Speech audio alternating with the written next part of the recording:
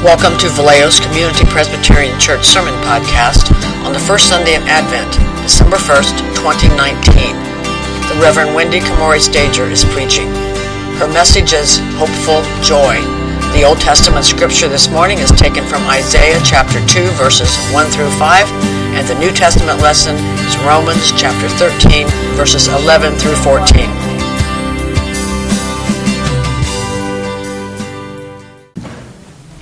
You know the hymn, Joy to the world, the Lord is come. Our entire Advent series is centering on joy, recognizing and remembering the 300th anniversary of the composition of this popular hymn. But I was surprised to learn that it came not from any New Testament text where we get the story of Christmas. It came from Psalm 98. And Isaac Watts, like many hymn writers, took some poetic liberty. Because when I look back at Psalm 98, I don't see this as joy to the world. I don't see that phrase in there. It is joyful praise to God by the world. It is the earth breaking forth in joy, or a command for the earth to break forth in joy, but not necessarily a wish for joy to come to the earth. And yet, at the end of the psalm, there is an affirmation that indeed the floods will be clapping their hands and the hills will be singing together in joy. And my logical brain was like, wait, how did we get from the joy to God to be joy to the earth and everything? And then I went, Wendy, you're trying to over logic this. Remember, it's poetry. And that's what it is. Psalms are the poetry and the song book, the hymn book of the ancient faithful Israelite people. And so songs are different when they're printed on the page than they are when you sing them. I mean, if you read the words, baby shark, do, do, do, do, do, it just doesn't do anything for you. But, then you get that earworm, and you're going to have it for the rest of the day, right? Baby shark, do, do, do, do, do, do, baby shark, do, do, do, do, do, do, right? And notice the repetition. The repetition that sounds so weird on the page, but in our heads, does just keep going on and on and on. Music gives us that sense of repetition. And so the Psalms bring that to us as well. I love Scott. Scott scooted out. But, his loving joy was repeated and resounded and repeated and resounded. And it goes over and over and over again. That loving joy is that joy, that repeat the sounding joy. That's the line from the hymn. But here's the thing. If joy is repeating and resounding, then why is it so elusive? Why do you not have more joy in your life? Why did this book on the Book of Joy by the Dalai Lama and Desmond Tutu capture the American imagination and indeed the imagination of people all over the world and end up on a bestsellers list? Clearly, if we had all the joy we needed, we wouldn't be buying books about how to have more joy. Well, in the Christian tradition, we have this thing that we call sin. And this is not like, I made a mistake. Sin, from the Greek hamartia, ultimately means missing the mark. So if you picture like an archer who's shooting an arrow, it is trying to go some direction, but the arrow goes off the other way. And Desmond Tutu reminds us that one of those places that we miss the mark when we're aiming for joy, we miss the mark because we changed our focus from joy to, guess who? Self. Me. Mine. Gimme. The ego, the self. Does this sound like an American value?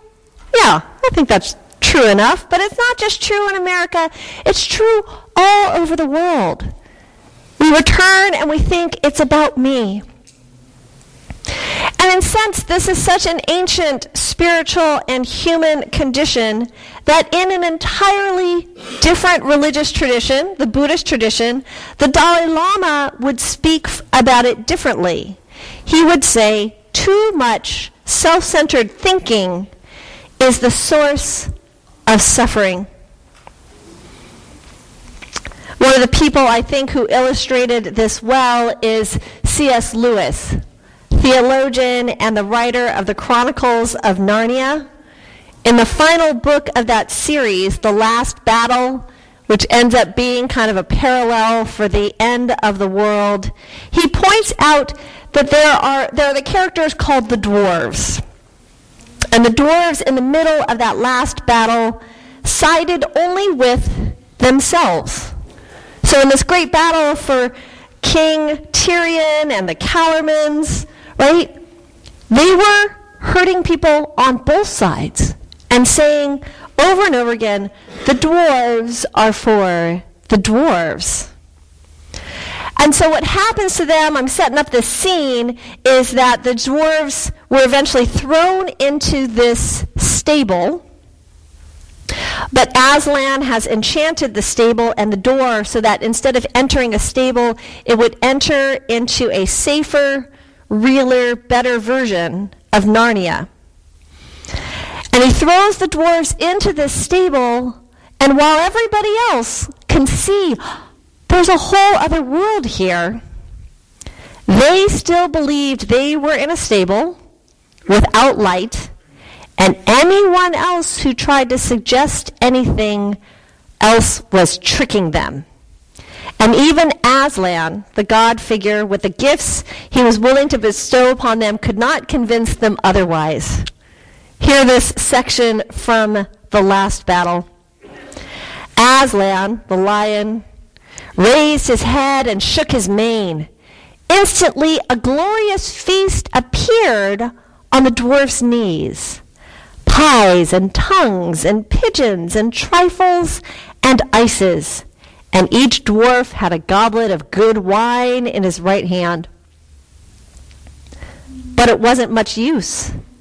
They began eating and drinking greedily enough, but it was clear they couldn't taste it properly. They thought they were eating and drinking only the sort of things you might find in a stable. One said he was trying to eat hay, and another said he'd got a bit of an old turnip, and a third said he'd found a raw cabbage leaf. And they raised golden goblets of rich red wine to their lips and said, "Ugh, fancy drinking dirty water out of a trough that a donkey's been at. Never thought we'd come to this." But very soon, each dwarf began suspecting that every other dwarf had found something nicer than he had. And they started grabbing and snatching and went on quarreling till in a few minutes there was a free fight, and all the good food was smeared on their faces and clothes or trodden underfoot. But at last, when they sat down to nurse their black eyes and their bleeding noses, they all said, "Well, at any rate, there's no humbug here. We haven't let anyone take us in. The dwarves are for the dwarves." "You see," said Aslan, "they will not let us help them. They have chosen cunning instead of belief. Their prison is only in their own minds, yet they are in that prison and so afraid of being taken in that they cannot be taken out." These dwarves had cut themselves off. They were imprisoned in their own worldview, their own individual minds, and then they lived in fear and distrust of anyone else, even another dwarf. Even when they were in a safe place and with good food, they were on a one-track mind. And while we might judge these dwarves for their foolishness, I confess it sounds all too familiar. I'll confess I default and tend to focus on what do I want? What do I need? Or maybe what do I think I need that really are wants? And what am I going to do next? But the problem, the sin, is that the more I focus on the me and the I and the self and the ego, the more isolated and lonely and insular I can be. It's even possible to be lonely in a world full of people. God doesn't want us to be lonely. Loneliness is missing the mark as well. After all, when we're born into a family. And from the very beginning, we're born to be connected to one another, to both love and be loved, to belong and to share. So I brought a visual image for us today. I think when we think we are only by ourselves, we're like the blue dot. We're all by ourselves, and what is it that I have to accomplish or do or affect? And when you think that you're just by yourself like that, then you kind of can just push stuff out until you're done, and then you're done. But this image on the right is, I think, more like how love works. That when you give some, you get some. And so it's not like love runs out like when you run out of a tank of gas. Love doesn't work like that. So next slide. Okay, remember the very central thing that Jesus says, the greatest commandment of all? Love the Lord your God with all your heart, all your soul, all your mind, all your strength. And love your neighbors as yourself. So if we get stuck in this linear thinking, then we think, oh my gosh, we have to get people to love God, because unless they love God, they won't be able to love their neighbors, and they won't be able to love themselves. Or we flip it around and you go, oh, well, if you can't do one piece, right? If you can't love yourself, you're never going to be able to love your neighbors. But that's that singular line thinking again. If it's all interconnected, if it's all this circle of love, it's a system. It's not just a singular piece. And so sometimes, perhaps, you might find it hard to feel like you have a lot of love for God. The trick in systems thinking is, instead of working harder at loving God, you kind of go, wow, that might not be the part I need to work at. What if I try loving my neighbor over here? And then all of a sudden, God's love sweeps around the back and hits you in the back of the head. And then you turn around and you love God and hear how God has created you and created you as beloved. And then it goes, oh, maybe I can love myself a little bit more. Because it's not about only one way to love, or one area to love, or even one person to love. Next slide. We're all interconnected. That's some of this repeating and resounding thing. I'm loving the systems thinking of our ecological thinkers. When I was in school, we learned about the food chain. So we'd say, here's the sun, it goes to the plant, it gets eaten by the deer, it gets eaten by the lion.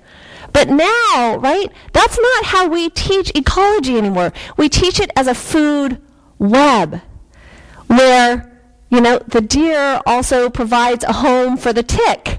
And, right, the ticks are connected to the microbes, and the microbes are in the soil, and they're breaking down things that end up affecting us all and going back into the water system, because we're all interconnected. And so these gifts, these Advent gifts of the wreath of hope and peace and joy and love, They're part of this God-built ecological system. Joy in heaven and on earth. Our very earth itself is showing us how we can be made whole.